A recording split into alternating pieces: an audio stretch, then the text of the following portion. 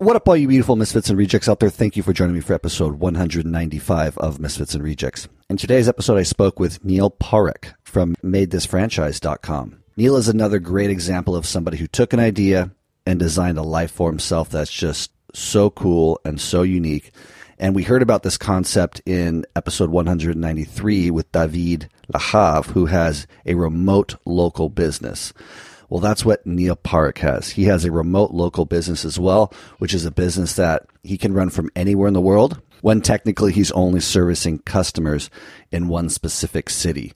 And so what Neil does is he has a cleaning business called MadeThis.com, which is a cleaning service that helps Airbnb rentals turn over for the next guest, and then just people in general who have homes that they want cleaned. Neil takes care of that for him, and like I said, he can do it from anywhere in the world. So this concept of remote local business has been coming across my radar recently. It's a really interesting concept. I think a lot of people out there, who might have different types of services, they could start possibly implementing this model. If you're a first-time listener, please pull out that phone, hit the subscribe button. If you like this episode, Neil and I sure would appreciate a share, maybe a 5-star rating on iTunes, and maybe a comment. We'd love to hear from you and what you liked about this episode, and maybe even what you disliked. That's okay too. And if you want to head over to MisfitsandRejects.com, you can get a Misfits and Rejects t-shirt. That's one way to support Misfits and Rejects. The other way is head over to Patreon.com, Misfits and Rejects. You can give a monthly donation. All is appreciated. Nothing is expected.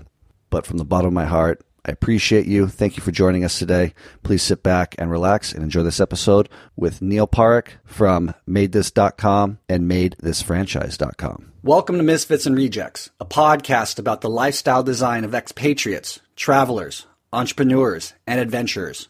I'm your host, Chapin Cruder. Enjoy. I didn't fit in America. With cocaine, there's just always too many guns and too many bad attitudes. I quit the limiting stories.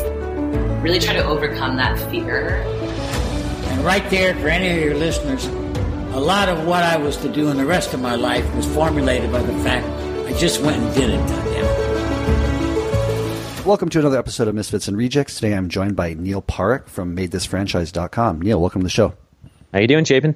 Oh, man, it's a pleasure. It's so exciting that we're actually very nearby, locationally speaking, in California. Like, we just found out we grew up just down the street from each other, sort of.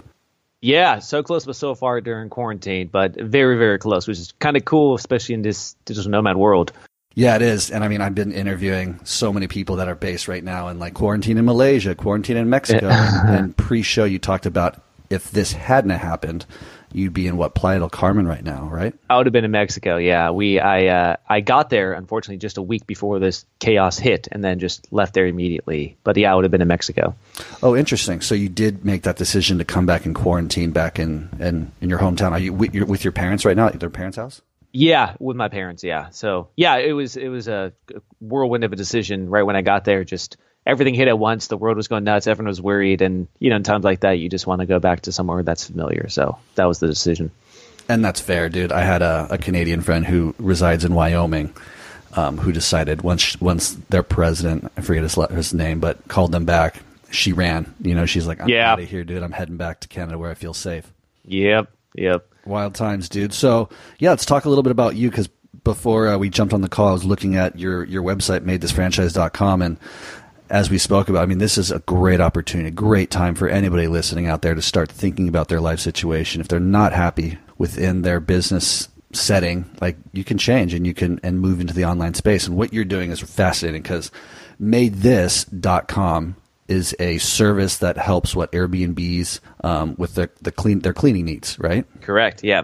And then you spun off of that idea into a franchise model that it sounds like is a plug and play for anybody in the world. I mean, anybody who's got an Airbnb in the world could essentially do what with this?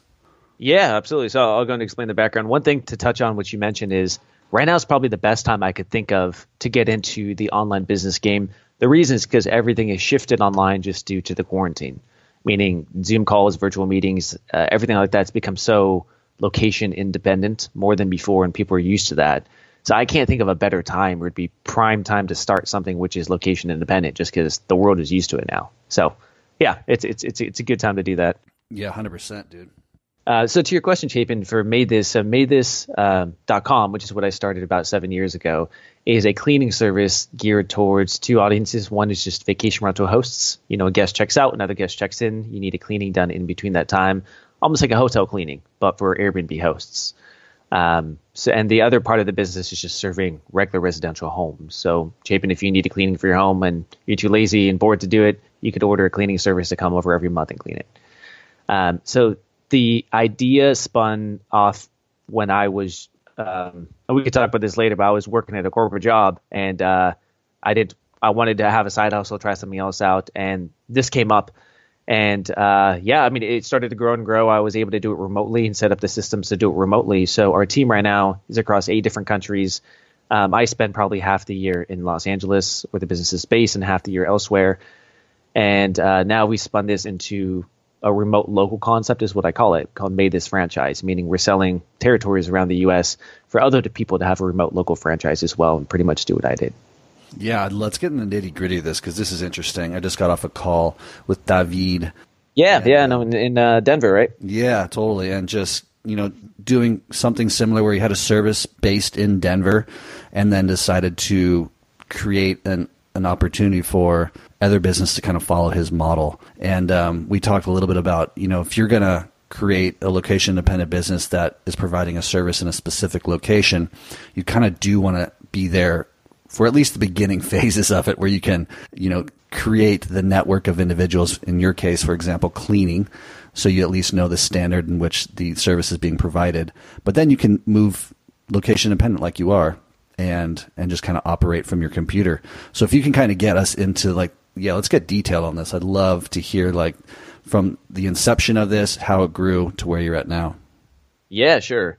And just to talk about what you said right there, I don't think this was possible 10 years ago. Let's put it that way. And I think people are still stuck in the mentality of a local business. You think a mom and pop shop stacking tomato cans. I don't know what. That's the concept of a local business. But the fact is, technology has changed much faster than people's perception of local businesses. So now it is fully possible to have a local business in which you're not actually there and you're working remotely. That was not possible 10 years ago, I think. So in some ways, it's kind of a new mental shift. And that's generally what I'm seeing. Like we talked about earlier, I think the fact that everyone is going online with everything working from home is going to make this go even faster and change that mentality much quicker. Absolutely. So yeah, please continue with Made This. Sounds like you got into this space, Made This space, without, I'm assuming, being super passionate about cleaning. It's you said it like an opportunity came across your threshold, and you just took the opportunity and ran with it. Can you explain that? Yeah, sure. So, Chip, you ever been on Reddit? I have. I'm not a huge Redditor, if that's what you said. Yeah. But I know what it is. Yeah. So I was working in my corporate job. I worked in private equity, venture capital, finance. I was there for about 4 years. Okay. And while I was there, I liked the job. I liked the people, but I was just looking for a side hustle.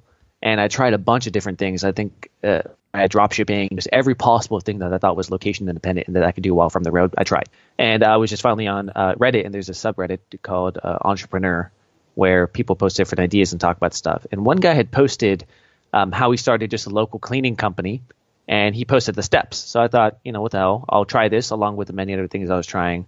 And it started to work. We started to get bookings, and that was coming in. And mind you, this is why while I was still part-time, or while I was still working at the job, so I was just doing this part-time. So I just kind of hustled for a couple of years, doing this on the side, take lunch breaks and take phone calls. The people at my office saw me all the time on the phone outside, so they started calling me drug dealer because they were like, oh, you're doing drug deals outside. That's why you're on the phone all the time. The reality is I was just talking to cleaners and coordinating jobs. So I did it for a couple years part-time. At the same time, we started to get more and more calls from people who wanted an Airbnb cleaning service. And, mind you, this was 5 to 7 years ago when they started to call. So it was a little bit of a new thing in terms of the Airbnb boom. And so we saw the opportunity there and pivoted and started focusing our services more towards vacation rental hosts to do those turnover cleanings in between. And it started to grow and grow. And at a certain point, I thought, well, I have enough money coming in to at least let me survive while I'll travel. So then after 2 years of doing it part-time, I quit and went full-time and booked a one-way flight straight to Colombia and started from there. That's rad. So when you found this individual on Reddit, did you then like purchase a course on how to get this started, or you just figured it out on your own? No, I figured it out on my own, and there was a smaller community around other people doing it, so it's kind of a cool community vibe. This was before there's any formalized course on how to start a cleaning company. Now I think it's blown up enough where there is. But yeah, it was just some guy online who posted the steps and a nice community around it, so it started from there. That's cool, and you obviously like the process of building a business enough to stick with a service like this, because I can't imagine cleaning is your passion. Cleaning is not my passion, you're right. And I was actually speaking with my team about this recently, because we were reevaluating, like, what is the mission statement? Why are we here? Like, what are we exactly doing? And at the beginning of starting Made This, my why, my reason for doing it is, one, I wanted to travel, and I needed a business which allowed me to do that. And two, I just wanted to provide more financially for my parents who were getting old. Those are my two reasons why. But it wasn't that I loved cleaning, which is why I got into it, nor do I necessarily think that anyone has to be passionate about the business they start in order to get to it. I'm passionate just about entrepreneurship in general. I'm passionate about the people we employ, the people we support, and our team members. The end product can be variable, right? And maybe that's something unique to us, because I just enjoy entrepreneurship, not exactly the end product, but that's what I think. I think the end product can be variable. It just depends what you do with it.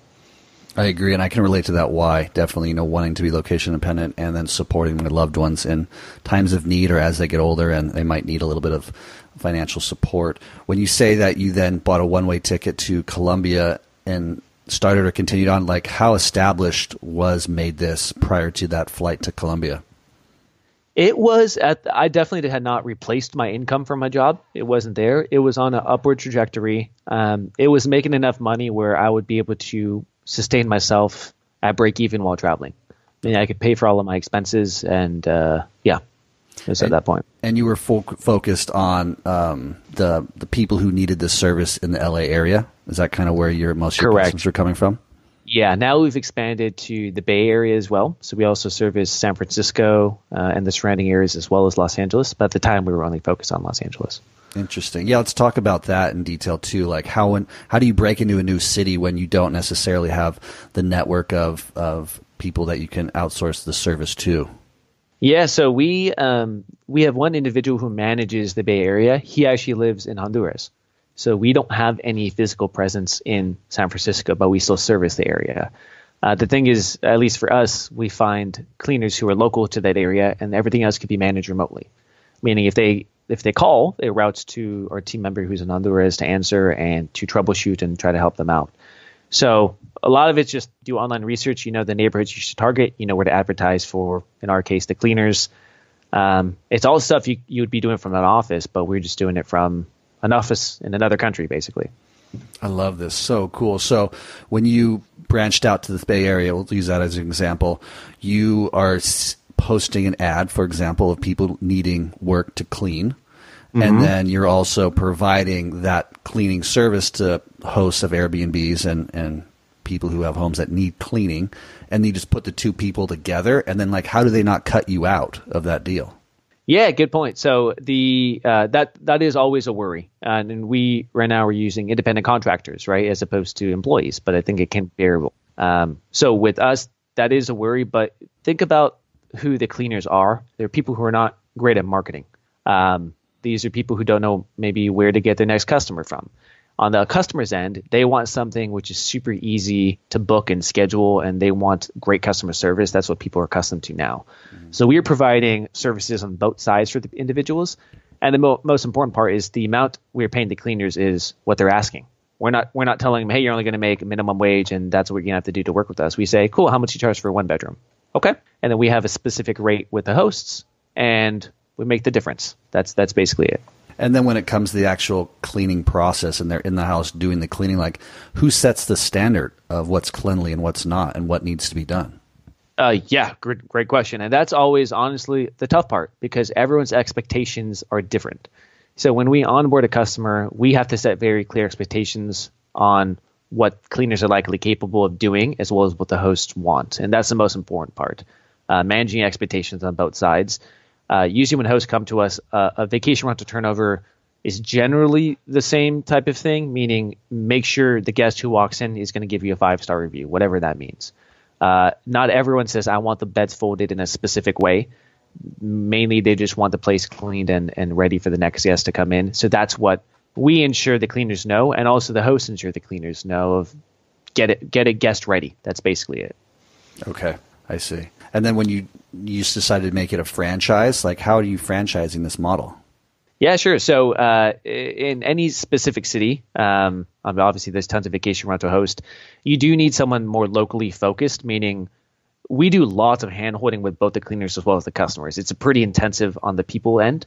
Therefore, if you just have a national service trying to do an Uber model, it doesn't work because it's going to make reviews fall down the cracks for the host. So having someone who's focused on a specific geography and onboard cleaners who are either contractors or employees, that's basically the model. It's basically a cleaning service model, and the labor is going to be either the contractors or the employees. Got it. And then what would I be buying if I bought one of your franchises? Like what specifically am I getting? Yeah, sure. So everything in terms of the website, the online marketing, all of the systems for finding the customers. We do a lot of the marketing for the franchisee, all of the operations manual. It's 400-page massive manual on every mistake we've ever learned in the last 7 years put together. So it's pretty much the entire playbook as well as the back-end support system, plus the marketing in order to run pretty much a very similar operation to what I have going on in California. I see. And yeah, based on your website, you just started this last year. So how's it going? Have you had many people purchase this franchise model?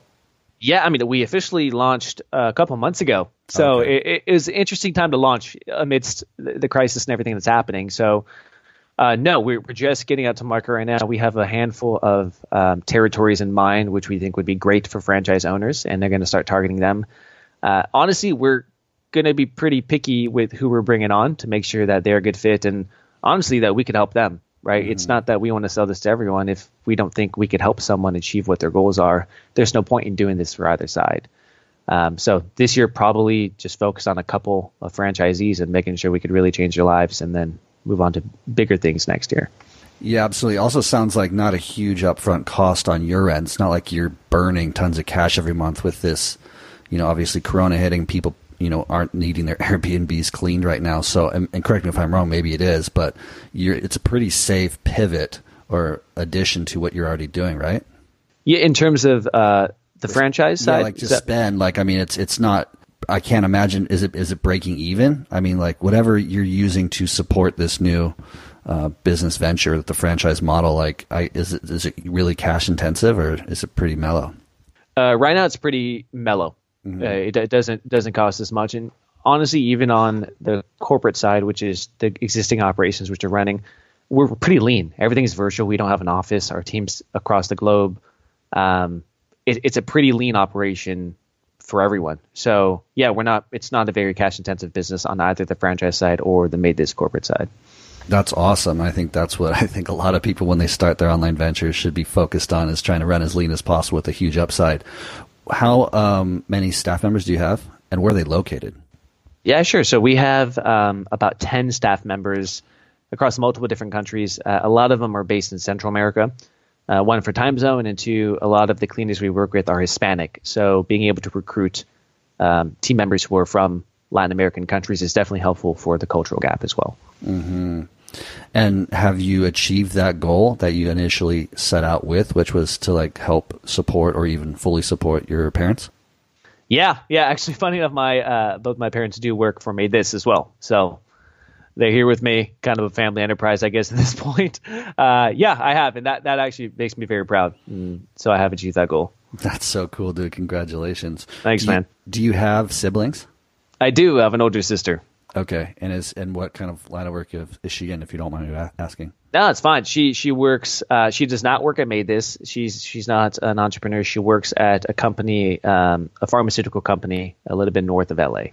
Okay. So she works in corporate. She's married, has a couple kids, lives up in the Thousand Oaks area, if you're familiar with it. Yeah, for sure. Yeah. Do you think that you learned this entrepreneurial skill set, or do you think it was kind of something that you had within yourself that has allowed you to build this? Good question. I'm going to say it's a combo. So my parents, when I was growing up, had video rental stores. You remember like the old Blockbusters? Oh, yeah. Yep. Yeah. So growing up, I was exposed to small business. They had just a couple storefronts, so it was a smaller enterprise. But I think around that, I always just assumed I'd be getting into business in some sense. So after college is when I started working at the finance company. And I liked it. I mean, I think it scratched some part of that small business entrepreneurial itch, but not the full thing. So I think the idea of being an entrepreneur and a small business entrepreneur was always kind of innate in me, but I didn't know how that would come out, whether that's working at a corporate in the business world or starting my own thing. So I'd probably say the seed was there, but I really had to cultivate it myself after jumping into entrepreneurship. Nice. And you own this outright. Like this is you don't have partners? Correct. Okay. And then as you grew it and started, working with different, do you speak Spanish, by the way? I do. Yeah, I do. Yeah. Oh, nice. Is that how you grew up in a Spanish household or? No, I'm Indian, so I did not grow up in a Spanish household. It's in, as you know, Chapin, in California, they force you to learn it basically as part of elementary, high school. Mm-hmm. So I learned it there, and then I completely forgot most of it until I booked that one way to Colombia. And I was just backpacking around Latin America and picked it back up somehow and got much better at it. So I would not say I'm fluent, but enough to get by. That's cool. How many hours a day or weeks are you working on this? It's like a full-time 8-hour day? Yeah, I mean, it's going to depend what's going on in life, honestly. Like if I'm in Chiang Mai at a conference or something like that in Thailand where we met last year, it's going to be a lot less. And that's the cool part is I could flex it as much or as little as I want to. I personally work full-time because I like work. So I do that, but I could totally not work as much. It's very well systemized at this point. So rad. I love systems and they function efficiently. Yeah. Do you foresee this lifestyle in your future? I mean, are you going to be a location-independent digital nomad for the next 10 years? Or do you see yourself settling down? Have you found a place, I guess, is the right question that you could see yourself settling down? It's a damn good question. And I'm going through this internal debate right now of what I need to do. So I'm 31 right now and have been traveling on and off for the last 5 years or so, just around the world. I think it's been in 30 countries, but I spent part of the time here, part of the time elsewhere, and I still love it. But if I'm looking down the line and what I kind of want out of life, for me, I am not convinced that the nomad life is conducive for what I want long term, in 10 years from now. At some point, maybe I like a family and kids, and at that point, can I still do the location independent life? Probably, but do I want to? I don't really know. I don't know any of that. So I think with the headspace I'm in right now is trying to debate if I want to quote unquote settle down in one location a little bit longer and just make some trips, or continue the lifestyle for a while. And it's a strange headspace I'm in right now. Yeah, have you found a place that kind of ticks those boxes? That's been coming up a lot. As we travel, we start to have those boxes that we tick to describe that perfect place that kind of fulfills us and all of our needs. Do you have those kind of boxes in any place in particular ticking them? Good question. I've came across places I've loved. I haven't come across a place where I'm like, I absolutely am 100% going to live here. One place, honestly, is Southern California, just for specific reasons of, weather's good year round, and mainly family and friends are over here as well. So I have some roots over here. I'm familiar with it. So this would definitely be a place where I'd be happy to have a home base in, and where maybe I currently have a home base in a little bit more naturally. Outside of that, I mean, honestly, places in Europe, like specifically Spain, I loved when I was there, and I thought, I could probably settle down somewhere over here as well. So those are the two options. Yeah, dude, I hear you. You mentioned you have Indian background. Have you been back to India much? Do you have family there? All the family's actually in the U.S. now, spread across a couple of different states. But I went there about a year ago, and unfortunately, I don't speak Hindi. But everyone sees me, and I'm Indian, so they start speaking to me in Hindi, and I'm like, dude, I could speak Spanish to you. I'm sorry. I don't know, unfortunately, what you're saying. Chapin, have you been there? I have, yeah. I spent 3 months there back in 2003, and it was very intense. It's come up a lot on this podcast because I'm always intrigued with people's own perceptions and experiences within India. I vowed I'd go back at least one more time. And, I think that as the distance or the time that's passed since I've been there has made me grow fonder of the experiences that I did have, but it's just so fucking intense, dude. Dude, it's so overwhelming. It's a polarizing place, man. When you go, I think what I always tell people when they ask me how it's going to be, I'm like, you're either going to love it or completely hate it. There's no in between. It's so polarizing because you just have so much stimulus coming at you everywhere. I went there with a friend last year, and we're walking, and we looked down an alleyway in one city, and he was like, dude, look at the alleyway. And I looked at the alleyway, and there was no one there. And that was the attraction, is that there was one space where our eyesight was looking where there was no people. That was the only time in the whole trip where we saw no people. It's just that crowded. Yeah, that's a profound contrast that I think anybody who has been there can relate to. Because, it's just like, oh my God, there's space with nobody. I'm going to go sit in the alley and drink a beer or something like that. Yeah. And it's kind of like, when I think about backpacking, right, I would think about Southeast Asia as basic level backpacking. It's very cheap, easy to get around. Then maybe you're looking at South America and you're like, okay, you probably should know a little bit about what you're doing when going to traveling. India, in my mind, I consider it expert level backpacking of you really better be prepared for what you're about to walk into. If you go in there and have no idea, it's going to be a rough time. So that's kind of how I look at it. I think that's a great analogy, and I totally agree. I've never been to Africa, and some countries in Africa, I guess I'm assuming, could have that similar sort of need to be a little bit more experienced. But yeah, dude, I've advised a few people who are going on their first trip, and I was like, Thailand's a great starter country. It's just culturally rich, very foreign feeling. However, it's extremely easy to get around, and I think that's what we kind of just described as a good starter country. Chapin, what would you say about Central America? You spent 10 years in Nicaragua. What would you say for someone who just wants to start and head straight to Central America? I agreed with you, and I haven't actually ever spoken to anybody about this, but it's not that easy. Because we came from Southern California, we are familiar with Spanish culture and the language to a certain extent. But, the bus systems in Mexico and Central America, they run, sort of. The chicken buses? Yeah, but it's not as efficient as, Thailand, for example. And you could easily be waiting for a bus that's scheduled, for a 12 o'clock pickup at a bus stop, and it doesn't show up, or it doesn't come by for, a few hours, after it was supposed to be there. And that's pretty common, unless you are taking the higher end bus systems down there that travel all throughout Central America and Mexico.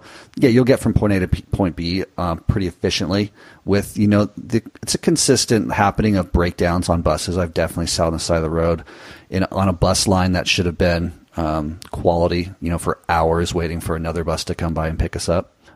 So it's, I'd say intermediate level travel. And I think, but I think it's also dependent on the individual and the adventure they're looking for. If you're apprehensive, if you're listening right now and you kind of are somebody who's not wanting to jump in the deep end, like we just talked about, maybe Thailand. But if you are familiar with Latin culture and the language, why not jump across the border to Mexico and cruise around? It's totally safe. I think it's unfortunate the American media, just makes it seem just so scary and dangerous. But yeah, agreed. I just because of the nature of my business, it is location dependent, meaning I'm still working on the LA time zone.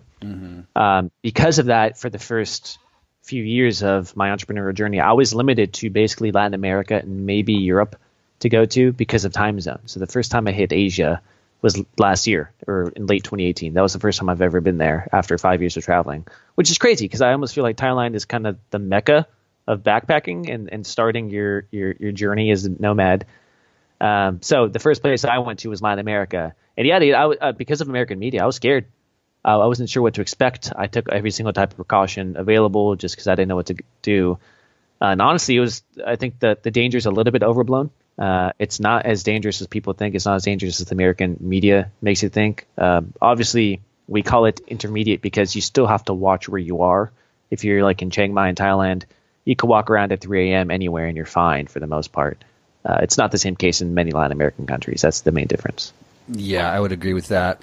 And yeah, I think with the people in Central America, they're equally as willing to help.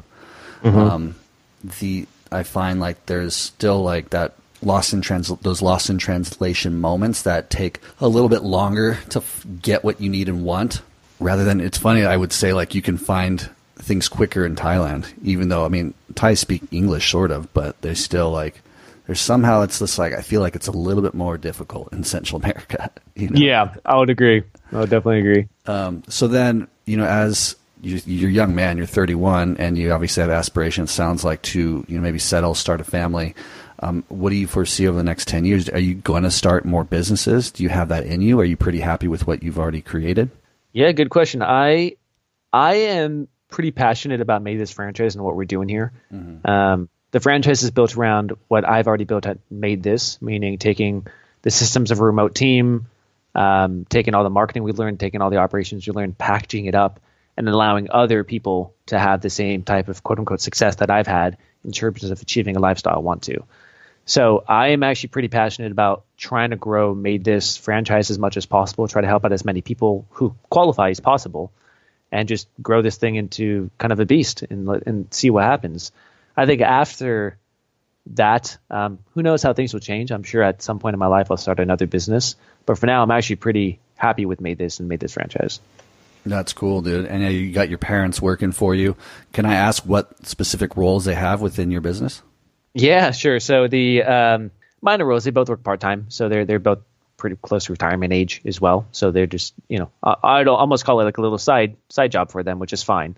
My mother helps with cleaner onboarding and helps with operations. And my father helps with quality checks for some of our larger clients. Nice, dude. Very cool. With, you know, maybe quarantine being lifted at some point here in the near future, do you see yourself jumping back down into Mexico, or you have a new place that you're going to try to get to?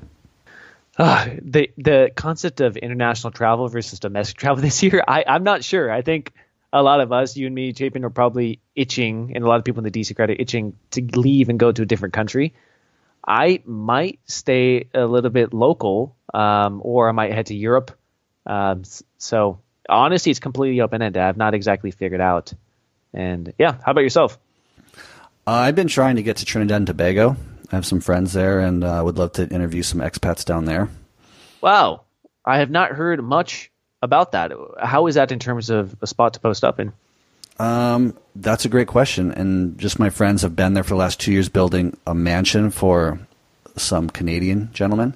Mm-hmm. And so I've kind of felt the pulse of it just through them and their emails. And it sounds, again, just like you pointed out, like a country that not many people talk about, but super cool, with a very unique expat scene and culturally very interesting. And those are the places I'm most attracted to. You know, just something that you don't hear about too often, but obviously we know about. And I want to go figure out what's going on down there and capture some cool stories.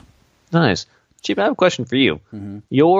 Your quote, one of your bases, I guess, would be close to where we are in Orange County. Mm-hmm. Do you try to pick places you travel to based off of the distance to your home base? No, never. It's always based on intrigue and necessity. So I love Thailand with all my heart. It's not a place that I would probably travel to unless you guys were there, the DC members, you know, like that group of people that I've grown to love and really respect and need in my life. I am attracted to, like I just said, like places that I'm unfamiliar with and that maybe have a little bit of a stigma behind them, to go kind of suss out what's real, like what's real news. Like I interviewed the couple from Nomatosaurus. It's a blog, and they focus on, like, you know, the Middle East, like Rajasthan, Tajikistan, Afghanistan. And it's like, whoa, that's crazy. I mean, I know of these places, but as an American, they obviously have huge stigma behind them. And they're like, these places are incredible, you know, nicest people, so safe to travel. I mean, aside from the parts of Afghanistan. And that's intriguing to me. And I want to go, you know, get on the ground and get real news, if you will, and talk to people. Like what the guy was actually talking about, how like a few years prior he was sitting in, I think, the capital of, I'm going to make this up, like Kazakhstan. And a Frenchman walked into this little bar he was at, who seemed very rough, and sat down and kind of started conversation with him. And it turned out the guy had been walking for the last 25 years around the world. Jeez. Just walking. You know, you meet characters like that for me, and that's just so powerful and interesting. And those are the stories that I think originally Misfits and Rejects was founded upon. Mm-hmm. But obviously, like, the deeper I got into the digital nomad lifestyle design thing, it's like your story is equally as powerful as his story to a whole different audience. Right. And I'd love to bring that spectrum to the whole world and just show, like, hey, there's so many options for you out there. You don't have to be this, like, reclusive sort of, like, misfit that, you know, sails away and you never hear from again. Like, you could be a very charismatic, you know, eccentric individual that just has an idea and decides to make, you know, $1 million online with it while they're traveling, you know? Yeah. One thing I noticed, I don't know if this happens to you, but during travel, you meet so many unique people from so many unique lifestyles, and you kind of realize there's so many different ways to live. No way is right, no way is wrong. Everyone just chooses their own different path on how they want their lifestyle to be. I feel like sometimes being in the U.S. and specifically Southern California and L.A., where everyone has kind of somewhat of the same life, everyone's climbing some sort of ladder, everyone's hustling, everyone's doing these things. It almost in a small way gives me anxiety because I feel like I'm back in the rat race in a weird way. And then whenever I go elsewhere and I meet interesting people who probably would be on your podcast, for example, it opens my eyes and say, oh, I forgot there's an entire world of different lifestyles that you could possibly have. I don't have to be stuck in whatever society is telling me to do in California. So it's always refreshing to me to meet people like that on the road. And I think I've met the most interesting people ever in my life on the road. That's where they are, right? They're not in Orange County with me. They're probably on the road somewhere in the middle of Nicaragua, for example. Would you say that's what drives you the most to travel? The people? Yes, absolutely. Okay. It's so not the places, the people? I think it starts with the place because you don't know who you're going to find there. Mm-hmm. And then as you get to a place and just get more involved, that's where you discover gems of people in those places. So I think I first pick the place and the people naturally follow because maybe they have the same mentality of me of going to that specific place. I would agree that the stranger place you go to, you're going to find a more unique perspective. And it also depends where you stay. Like during my trip to South America, the first time when I went there, I was mostly staying at hostels, which are fantastic. And you find some interesting characters at hostels. Like I met a guy who had a penny farthing bike. Do you know those penny farthing bikes, the ones with the big front wheel and the small back wheel? Oh, yeah. Mm-hmm. Yeah. I met him in Ecuador, in the middle of nowhere in Ecuador. He had taken that bike from the top of Canada, and I met him down in Ecuador. And I was like, what? I didn't understand. Like, why? Like, what are you doing? What is the purpose of this? And he was like, I don't know. I just like penny farthing bikes. And it blew my mind. I'm like, I don't know where I would ever meet someone like you who's just spent the last few months making this trip. And it was so awesome. It is. And there's countless examples that we could probably talk about forever, about those types of moments where you meet that person who just went and did it. You know, they have that in them that they're willing to just try and get on a penny farthing bike and ride from Canada to, I'm assuming he's probably going to Patagonia at some point. And that's one thing I really hope this podcast is bringing to my audience is that, you know, there's countless examples of people who just liked to do something and didn't necessarily have a goal in mind or a way to make money while they do it or did it, but they just started pedaling that bike, you know, and countless things can happen. Countless doors will open, and it might not, you might walk into a room that you know for a fact wasn't the right place for you to be in that moment, but there's a door on the other side that's going to lead you into a whole new room, you know? Mm-hmm. Yeah. And I would also go as far to say, you don't have to pick a decision on a lifestyle and have that for life. Meaning if you are worried about traveling and throwing away your old life, it's okay. You could always go back. It's not a permanent decision, but you might as well try what else is out there and then go back if you want to. Yeah. That's a little bit about what I did, I guess, is at the beginning, I thought I'd be traveling for a very long time, and I was doing frequent trips, moving at a much faster rate between countries and between cities. And like a lot of people, I kind of just slowed down, and I said, well, I think I'm changing now. Maybe this isn't what I want anymore. And right now I'm posted in California, and maybe I'll be here long term now. I don't know. It just kind of changed in my mind. But I guess the idea is at the beginning, I thought I'd be traveling maybe forever, and now it's completely morphed into something else. And that change is completely fine. It's going to happen. Mm-hmm. What was your style when you first got on the road? Was it week there, month there, or what was your style? Dude, it was quick. I think 3 weeks in every country. I was like 1 week in each city. I was just going. Interesting. And then what about, you obviously had to work. So there's obviously work spaces. What do you call them? Like co-working spaces that people use. Mm-hmm. You could probably just do it from your hotel room, I'm assuming. What's your style? Yeah, I tried to go to co-working spaces when they're available. I actually used to pick cities and places to post up in based on if they had a highly rated co-working space or not. That was my thing. Because for me, fulfillment, I get a lot of fulfillment from work, meaning I can't just travel. I'd get bored very quickly. So I want to work a proper work week throughout the week and be productive. And I do that best at a co-working space. So yeah, I'd actually pick places based off of if they had a really good co-working space or if they had a really good co-living space as well, which I think is another place to find very interesting people. I love learning that about people and the motivation and how they kind of strategically pick these places and where they're going to go. So co-working spaces was important to you, co-living spaces. And then when it comes to co-living spaces, what kind of websites were you using to find those? I would actually think about maybe a country I want to go to and then type in co-living in that country. I think there's coliving.com as well where you could find places. Honestly, I've done this recently. I've had such good experiences at different co-living places. I sometimes pick where I'm going to go based off where the highest rated co-living space is. So it wouldn't even be the country. It'd say, okay, where's this really highly rated co-living place that I've heard a lot about just through the grapevines or online? Where is it? Why don't I just go to that country? And the reason is I found such interesting, fascinating people at co-living places I've been to. And for anyone who doesn't know what co-living places is, it's almost like you're living with other people who all work remotely. You're living with everyone together in the same house. You could have different rooms or maybe bunk beds, but usually it's different rooms. And it's just like a house of just interesting people that you live with. So yeah, there's a lot of these around the world, and I found some of the most fascinating people I've ever met in these places.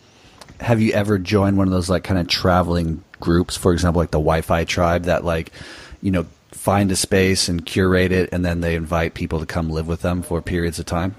I have not. I've heard good things about it from people who've done it. I found I maybe didn't need to. It's almost like I was doing it myself, but I've not done that. Okay. Man, this is cool, dude. I really appreciate your time. If you could speak to one audience member who's interested in, starting that first online business or maybe taking that first trip, what could you say to them to maybe motivate them and help them take that first step? Yeah, there's when I was starting, I was reading everything, right? And I tried a lot of things, but I was reading everything. Should I start a microblog? Should I start this? Should I do this? And sometimes you fall into the trap of paralysis analysis where you read so much, you get overwhelmed, and you feel like you're being productive by learning, but in reality, you're not. I think in some ways, when you start, you kind of got to shoot from the hip and just move fast, and see what hits. So the only advice I'd be able to give to people is try not to get sucked into paralysis analysis. Just try stuff, see what sticks, and then pivot quickly if it doesn't. But the fact is, you got to take some action and not just study. And that's something that I was at fault in early on, which I would hope to prevent other people from falling into. Good advice, Neil. Well, thank you so much for joining us. Please tell the audience one more time where they can go check out your online business. Yeah, sure. So my name is Neil Parekh. You can look me up online or Made This Franchise. That's MAIDTHIS franchise.com. You're the man, dude. Thank you for your time. Thanks, Shaven. Awesome, Neil. Thank you so much for your time and joining us. What a cool story. What an inspiration. This concept of remote local businesses where you can operate it from anywhere in the world, servicing a specific city with a specific service. I mean, again, it's just so cool. And I love that you've developed a viable business and you've taken it into the franchise space.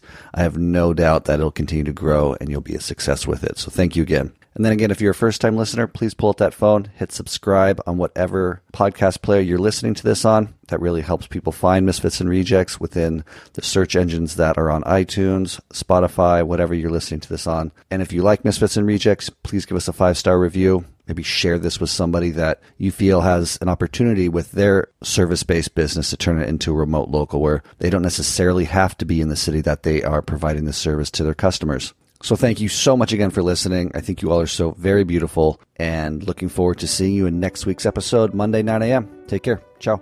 Thank you for listening to Misfits and Rejects. I hope this inspires you to think about your life situation, where you're at, and possibly make a big decision to choose something different for yourself if you're unhappy with where you're at in life. I hope these people that I interview inspire you to go out, spread your wings, and try something new, to live a different lifestyle that maybe your whole life people were telling you was the wrong one, but when in fact it's the perfect one for you. And I'll see you next time.